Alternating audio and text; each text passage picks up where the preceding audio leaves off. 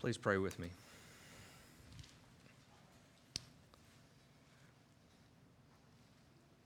Father, help me to faithfully proclaim your word this morning so that your people are built up in the faith in the Lord Jesus Christ and that lost souls are quickened today. Amen. Please turn with me to John chapter 13. John chapter 13. So today we are going to be looking at the passage that is most well known and understood to be the passage about foot washing. So Jesus washes his disciples' feet. If you'll look with me in John 13, starting in verse number 1 and through verse number 20. Now, before the feast of the Passover, when Jesus knew that his hour had come to depart out of this world to the Father, having loved his own who were in the world, he loved them to the end. During supper, when the devil had already put it into the heart of Judas Iscariot, Simon's son, to betray him, Jesus, knowing that the Father had given all things into his hands, and that he had come from God and was going back to God, rose from supper. He laid aside his outer garments, and taking a towel, tied it around his waist. Then he poured water into a basin and began to wash the disciples' feet and to wipe them with the towel that was wrapped around him. He came to Simon Peter, who said to him, "Lord, do you wash my feet?" And Jesus answered him, "What I am doing you do not understand now, but afterward you will understand." Peter said to him, "You shall never wash my feet." And Jesus answered him, "If I do not wash you, you have no share with me." Simon Peter said to him, "Lord, not my feet only, but also my hands and my head." And Jesus said to him, "The one who has bathed does not need to wash except for his feet, but is completely clean. And you are clean, but not every one of you." For he knew who was to betray him. That was why he said, "Not all of you are clean." When he had washed their feet and put on his outer garments and resumed his place, he said to them, "Do you understand what I have done to you? You call me teacher and Lord, and you are right, for so I am. If I then, your Lord and teacher, have washed your feet, you also ought to wash one another's feet. For I have given you an example that you also should do just as I have done to you. Truly, truly, I say to you, a servant is not greater than his master, nor is a messenger greater than the one who sent him. If you know these things, blessed are you if you do them. I am not speaking of all of you. I know whom I have chosen. But the scripture will be fulfilled. He who ate my bread has lifted his heel against me. I am telling you this now, before it takes place, that when it does take place, that you may believe that I am he. Truly, truly, I say to you, whoever receives the one I send receives me. And whoever receives me receives the one who sent me." The beginning of chapter 13 is a major turning point in the gospel according to John. The first 12 chapters have primarily been revealing a rejection of Jesus by his own people, Israel. Jesus is the Christ that Israel had been waiting on for centuries, and yet time and again, they completely rejected him. They did not hold to him as being the Messiah, the Christ of God. Even though the miraculous signs of turning water into wine, healing a 38-year lame man so that he walks, feeding thousands of people from 5 loaves and 2 fishes, Healing a man born blind and then raising a man who had been dead for 4 days was not enough to convince them that he is the Christ. They reject him. The Jews continue to reject Jesus as the Son of God. And as Eric so faithfully last week explained and showed us from the text, that the culmination of all of that comes to the end of chapter 12 to say that they could not believe, for they were unable to believe. They had all the signs they needed. They had been shown things that no mere human could do, and they still did not believe. Now, hear me well.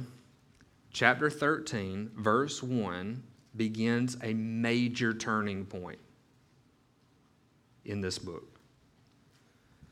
Jesus turns toward those who did receive him and believed in his name. We begin to see Jesus turn his attention away from the world and to his people who are in the world. We've seen a continual rejection of Jesus as the one true Christ, but now Jesus turns his focus to his followers, to Christians, to the believers, particularly to his disciples. But we know from John 17 that he even prays for those who will become his followers. Yes, we see throughout the rest of the book of John that in very specific ways that Jesus is talking and pointing to his followers.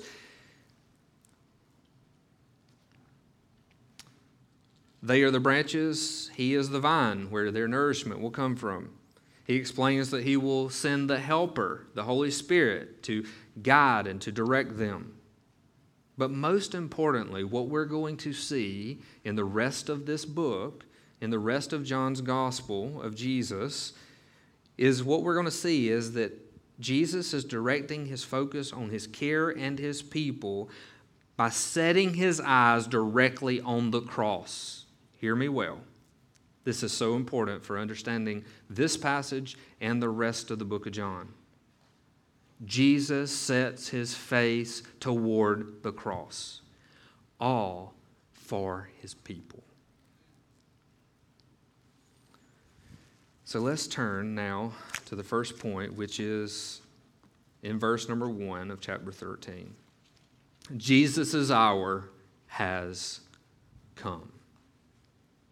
We begin in verse 1. He says, "Now before the feast of the Passover, when Jesus knew that his hour had come to depart out of this world to the Father." Now throughout John, we've been seeing time and again where Jesus' hour had not yet come. It was not yet the right time. Well, this actually began when he was talking to his mother in chapter 2, verse number 4, at the wedding at Cana. And Jesus told her, he said, "My hour has not yet come." Throughout the book, he is doing this. He is explaining it's not yet time. But now, Jesus recognizes his time. It is time.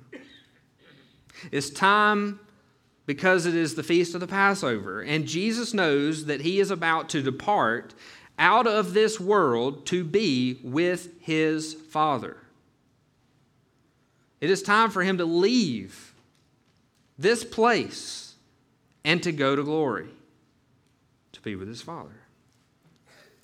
Verse 1 continues, "Having loved his own who were in the world." We see very clearly why Jesus came into the world. It is because he loved his own. This is where we see that Jesus is turning his attention toward Christians. He loved those people who were his very own possession. They were his own. Not like Israel in the first 12 chapters, where they were his own because they were his people, right? They were of the same blood. But here we see this is his people because of faith. And John finishes this statement in verse 1 by saying about Jesus, look what he says. He loved them to the end. He loved them to the end. Now, it's very important that we understand that he is not saying that there is a moment in time whenever he will stop loving his people. There is not a moment where Jesus is going to say, you know what, I don't love them anymore. No. To the contrary, Jesus fully loves his people throughout eternity future. There is never an end in sight, for there is no end. He will love them forever. He will love us forever and ever and ever and ever. You see how eternity works? He'll love you forever.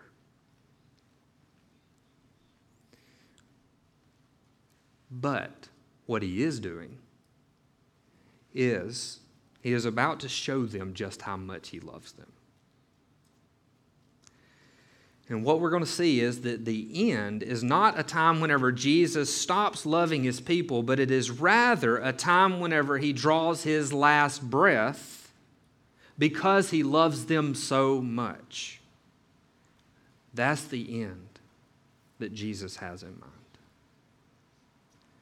So let's look at the example that Jesus gives to us. The second point this morning, it takes humility to be cleansed by Jesus. It takes humility to be cleansed by Jesus. This is verses 2 through 11. Look with me in verse number 2. During supper, when the devil had already put it into the heart of Judas Iscariot, Simon's son, to betray him. Now, remember that we just saw in verse 1 that Jesus knew that his hour had now come. Now we see a hint of the beginning of the evil plot to betray Jesus. Now, it's nothing short of satanic and wicked plotting against the one man who had never done wrong. Let's look on in verse number 3. Jesus, knowing that the Father had given all things into his hand and that he had come from God and was going back to God, rose from supper. Now, Jesus not only knows that his hour has come, but he also knows that he is the Son of God. And not only that, he also is the one who came from God, from heaven to earth. And we see in verse 3 that he has also been given all things. Now, let's think about that a minute. If Jesus has been given all things by God the Father, the Almighty One, then what do we think that Jesus may do now? He knows that Judas is the one who is about to betray him. He knows that he has all power of God to do as he wills. What will Jesus do? Maybe Jesus will correct the situation. Maybe Jesus will go in front of his disciples and call Judas out. Maybe he'll put him to shame. Maybe he will destroy him. Maybe he will make everyone see his glory. He's all-powerful one. He can do that if he wills. He can do away with this wicked plot that is against him. What will he do? Let's look in verse 4. He laid aside his outer garments and taking a towel, tied it around his waist. Then he poured water into a basin and began to wash the disciples' feet and to wipe them with the towel that was wrapped around him. Jesus humbles himself to the lowliest, menial, earthly tasks, washing the feet of men. Foot washing was not for peers to do for one another. This task was left to the servants. What we see is a display of Jesus' love for his people. Instead of Jesus laying hold to his great power and condemning Judas, Jesus seeks to love his disciples by giving them a picture of humility. Even a picture of humility that shows them just how humble they can be by washing Judas's feet, knowing that he is the betrayer.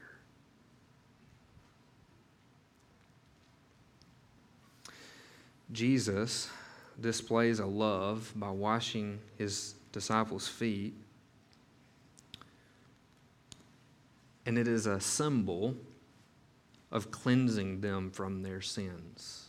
And we're going to start to see that here in verse number 6.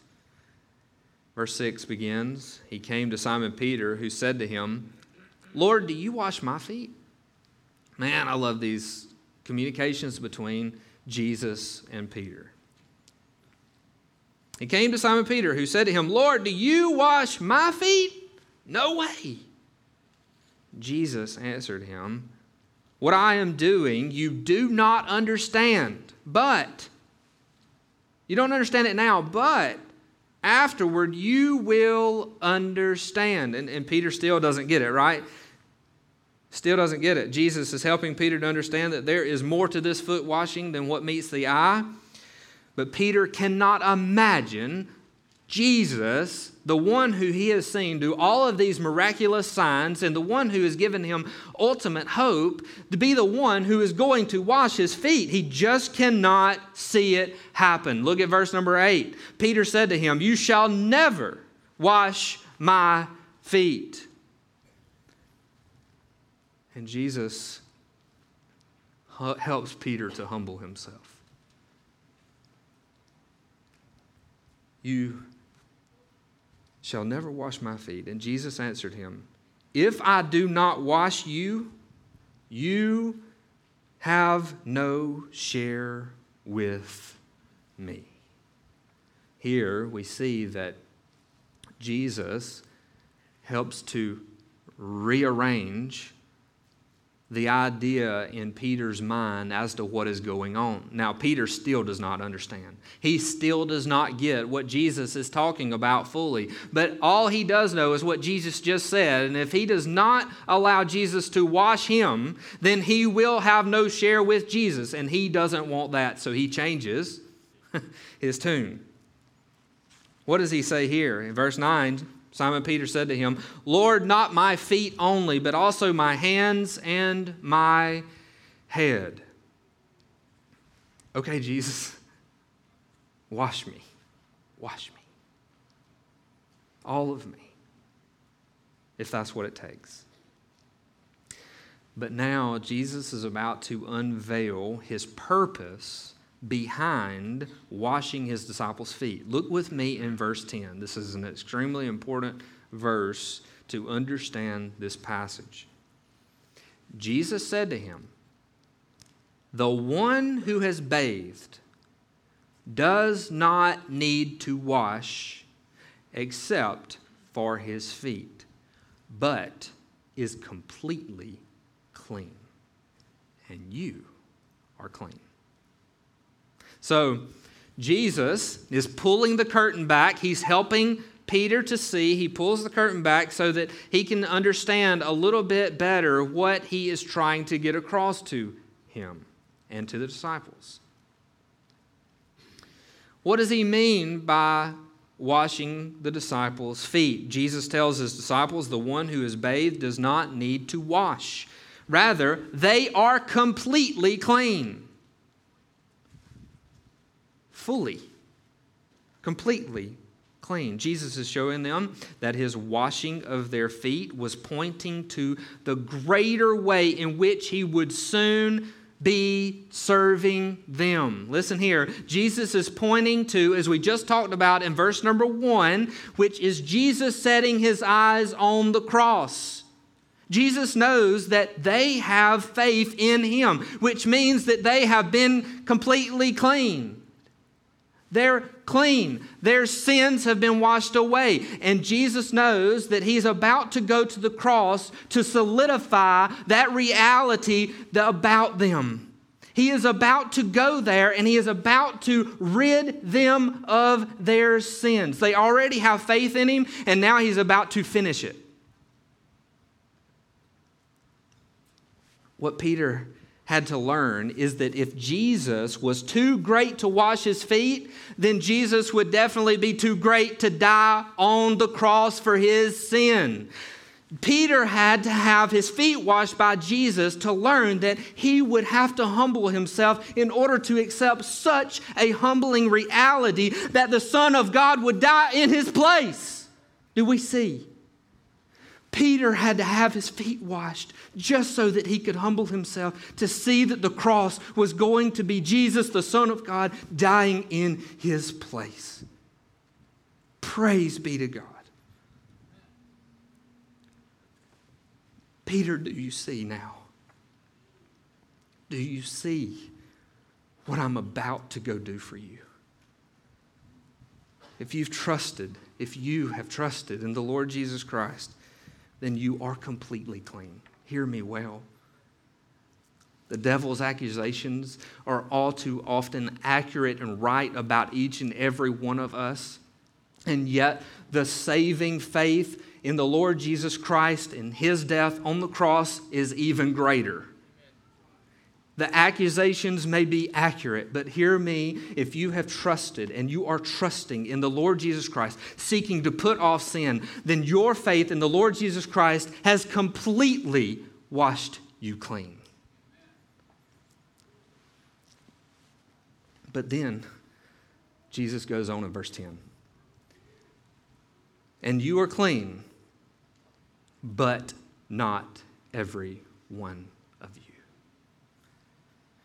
For he knew who was to betray him. That was why he said, not all of you are clean. Jesus knew that there was one, Judas, who was not clean. Even though Jesus had just washed his feet, he was not clean. And Judas, one of the 12, chosen, picked out by Jesus, was not clean. It was not on the part of Jesus' fault that he picked the wrong one. It was all a part of his plan.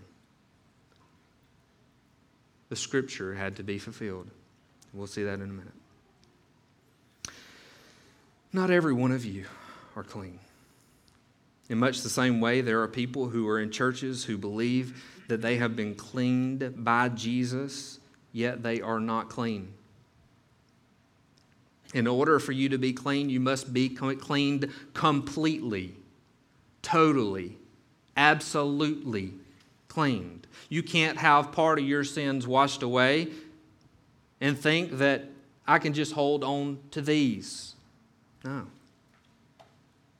Jesus dies, and if you accept his forgiveness, then he washes you completely of all of them. Every one. Big, little, hidden, open. By repentance of sin and placing your faith in the Lord Jesus Christ, you too can be clean. So today, this is what I want to tell you. Humble yourself. And if you're sitting there thinking that you don't need to humble yourself, then you are the very one who absolutely needs to humble yourself. Humble yourself before the Lord Almighty, not before me, not before anybody else in here. Humble yourself before the Lord, for He is the one who is the King of all. He is the one who created you, and He is the one who is sustaining your life even today. Humble yourself before Him. Do not be haughty. Do not be prideful. Humble yourself. Peter had to humble himself. The disciples had to humble themselves, but Judas did not. He had pride. He had arrogance.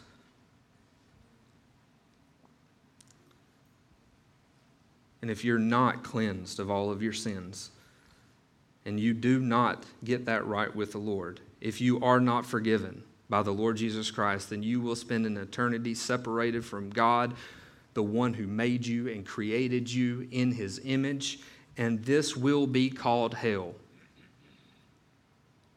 Humble yourself today and be fully cleansed by the Lord Jesus. Now we're going to see how Jesus tells His disciples to apply this truth in their lives for the sake of others. Third, it takes humility to serve other Christians. It takes humility to serve other Christians. Let's look now in verse number 12. When he had washed their feet and put on his outer garments and resumed his place there at the table, he said to them, "Do you understand what I have done to you?" So Jesus points them back to the correlation between the washing of their feet and the cleansing of their sins. They should now see that the humbling of himself, the Lord Jesus Christ, to wash their feet was a sign of this greater humbling that Jesus would do to take their sins on the cross for them. They should see this now. He's asking them this because he's about to give them a directive. I hope you see this. I hope you understand why I've done this for you and to you. Now I want you to do it to each other. Look what he says in verse 13. You call me teacher and Lord, and you are right, for so I am. If I then, your Lord and teacher, have washed your feet, you also ought to wash one another's feet. For I have given you an example that you also should do just as I have done. Now these two verses have created a lot of confusion in some churches. I don't know of any personally, but that still do, maybe have done foot washing and still do foot washing as an ordinance, a sacrament, or a rite. Now, there are three main reasons that I believe that churches should not perform foot washing as an ordinance of the church. And here they are. First, as I've laid out here, I do not believe that foot washing is the point of the passage. Rather, Jesus' point is to show his disciples just how much he loves them by taking the place of a servant and willingly going to the cross to die in their place on that cross to cleanse them from their sins. That's the point of the passage. He is doing the foot washing to point them to the greater reality of what he is going to do for them. Number two, there is nowhere in the Bible that speaks of such an ordinance being performed by any church. The only other place that foot washing is mentioned is in 1 Timothy 5:10, where foot washing is in a list of good deeds of hospitality by a widow in order to be included in the support list of the church. Number three, our brother D.A. Carson helps us with the third reason here, and I quote, "The heart of Jesus' command," hear this, is a humility and helpfulness toward brothers and sisters in Christ that may be cruelly distorted by a mere rite of foot washing that easily masks an unbroken spirit and haughty heart. So what his point is that if it's just mere foot washing, anybody can do that. Anybody can do that with a haughty heart, evil intentions. We could wash one another's feet and hate one another. But that's not Jesus' point. His point is that he loves them so much that he's showing them how much he loves them. So if Jesus didn't intend for Christians to wash one another's feet, then what did he want them to do? So what should they do? How can we apply verses 14 and 15? Well, we know that the answer is not to die for one another's sins. Amen? Right. So that was the point that Jesus had in his own life as to what he was doing for the disciples and for his people. Was he was pointing to the greater reality of dying for their sins, to cleanse them. We can't do that for one another. We're unable to do such a thing. Then what are we to do, Justin? Here it is. Look with me in verses 16 and 17. Helps us answer it. Truly, truly, I say to you, a servant is not greater than his master, nor is a messenger greater than the one who sent him. If you know these things, blessed are you if you do them. Hear me. The point here that Jesus is making is that if the master, since he is greater than if the master is greater than the servant, but the master is the one who has humbled himself, then so can the servant. And he goes on, he says, nor is a messenger greater than the one who sent him. Well, the one, Jesus Christ, who is the one who sent, if he was the one who lowered himself to take the form of a servant, then we too must be able to do that. Christians have no excuse when we are called to serve one another. For our Lord and Master Jesus Christ humbled himself by taking the form of a servant and becoming obedient to the point of death, even death on a cross. If he was willing to do that for us, we can serve one another, no matter the role. My grandmother, Tommy Mae Dykes, was the community beautician. Some of you know what I mean by that. She had a little room off to the side of her house where she would, I think I got these terms right, I didn't ask Cammie before I got here, where she would cut, color, perm, and set ladies' hair. Okay? Without seeking to aggrandize her, she truly was the pillar of our community and in our church. Everyone loved her, and she was an extremely smart lady, and some of you are old enough to know what I mean by that. Not book smart. She was always working with her hands. She was often not slow to get after doing and working and being and all kind of things, right? She had been diagnosed with Lou Gehrig's disease, and her body was wasting away. On a warm, sunny evening in April 1984, my grandmother asked my mother to wash her hair. My mother adored her mother and gladly washed her hair. Soon thereafter, my grandmother drew her last breath on earth. Now, it took humility for my mother to wash the hair of a lady that she knew was on her deathbed. But my mother was happy to serve her mother. Why?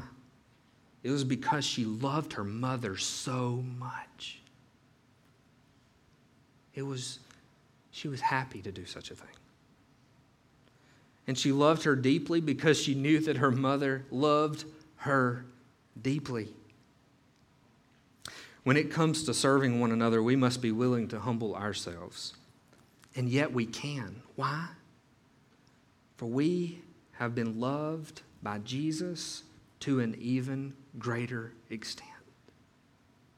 Jesus loved us so much that we can love one another. Pride is the great enemy of humility. Proverbs 11:2 says, when pride comes, then comes shame. But with the humble is wisdom. If you are someone that has a hard time taking the least desired task, or if you believe that you desire a higher recognized position, these are symptoms of a prideful heart.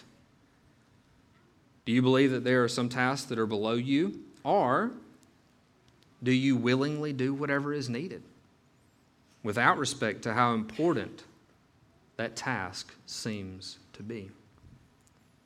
If we're honest with ourselves today, and I hope that we all will be before the Lord, we all have some issue with pride. All of us. We all believe that we deserve better than what we've been given. We all believe that some of the tasks that we may be asked to do are below our abilities or even our education. If this is true of you, be mindful that the one who has washed you and the one who has made you clean was willing to serve you all the way to the cross. And if our Lord has humbled himself and done this for us, then we certainly can humble ourselves and serve one another. But hold on. Jesus is not finished. Point 4. Jesus' purpose of foretelling his betrayal. Jesus' purpose of foretelling his betrayal. Look with me here. We see throughout this whole entire passage in chapter 13 that Jesus has been alluding to his betrayal. He's going to get a little more specific now. Jesus says in verse 18, I am not speaking of all of you. I know whom I have chosen. You see, Jesus tells the disciples here about their great responsibility to humble themselves and to serve one another as he has served them. But Jesus knows that there is one who is of the devil and wants nothing, not anything to do with humility and serving. Rather, we know about Judas a lot of things. One of them is that he helped himself to the money bags. He was greedy. He desired to have things that were not even his. And we know that soon that Judas was about to betray Jesus for 30 pieces of silver. Ultimately, Jesus tells us that the reason that Judas isn't one of his is because Jesus didn't really choose him. He chose him as a disciple, but he didn't choose him as one of his. He picked him as a disciple, but he is not clean. He is still just as wicked at heart as he was before he met Jesus. And then Jesus quotes Psalm 41:9. He who ate my bread has lifted his heel against me. And here it is. Jesus explains in verse number 19 why he is telling his disciples about his own betrayal. I am telling you this now before it takes place, that when it does take place, that you may believe that I am he. Truly, truly, I say to you, whoever receives the one I send receives me, and whoever receives me receives the one who sent me. Jesus uses the phrase, I am he, in this passage, which does not have a predicate. Hear me well. I know we're getting to the end. Hear me well. Look at what the word of the Lord says here. There is no predicate. And what I mean by that is, Jesus does not say, I am the light of the world. He does not say, I am the bread of life. That is not what he says here. What does he say? He says, I am he.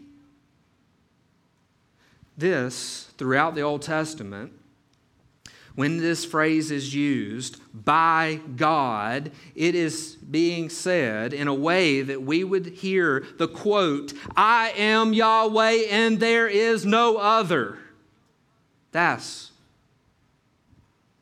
what we would hear. I am he. Jesus is telling the disciples right there before them that he is about to be betrayed, and he wants them to know that he knows that he's about to be betrayed even before anybody else in the world does. He wants them to know so that when they see it, they will know that this is all according to plan. Don't be alarmed when you see me betrayed by Judas. Don't be alarmed when you see me go to the cross. Don't be alarmed. Don't think that things are out of control in the world when you see me hanging there. No. According to plan, I am he. Believe me, is what Jesus says. Believe me. When you see it take place, know that I am he. If you don't know the Lord Jesus Christ today as your Savior, I beg you, this is not put on show. This is not just doing church on Sundays. This is a reality that there is your soul hanging in the balance. And the Lord Jesus Christ has brought you to the point so that you may hear the word of the Lord and that you would be able to say, yes, I need him. I need his cleansing. Do it today. Do it now. Trust in him. Give your whole life over to him now. Brothers and sisters in Christ, we do church primarily, right, for the body, Vast majority of people sitting here are because we want to be here, because we love the Lord Jesus, because of what he's done for us. If the third person of the Trinity, the second person of the Trinity, went to the cross to die for you and for me, then we can serve one another.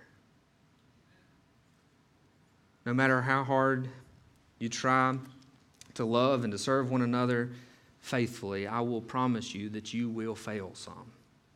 You won't have the right attitude. You won't have the right heart. You won't have the right desire within you, the right motivations in order to serve sometimes. And listen to me, be alleviated this morning to know that the Lord Jesus died for that too. Praise God. And if you have ever wondered just how much the Lord Jesus Christ loves you, know that he loved you all the way to the end. To the end which points to the cross, where he will draw his last breath on your behalf. And then, it's not over. John actually points us to the cross in a delightful, glorious, exalting way. What does he do? He points us to the cross to say, it didn't end there. 3 days later, he rose from the dead. See, Jesus not only died for you, he also rose for you. And he's sitting at the right hand of the Father, and soon, very soon, he's coming back to get you. He loved you all the way to the end.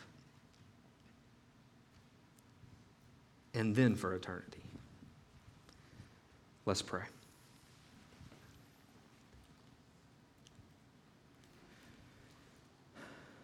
Father, help us to be assured of the great love that you have for us in Jesus Christ. Grow us in our love for one another that produces a humility that will seek to serve one another with great joy. Father, we thank you for who you are. Jesus, we praise you for what you have done for us. And Spirit, thank you for guiding, sealing, directing our daily lives. Amen.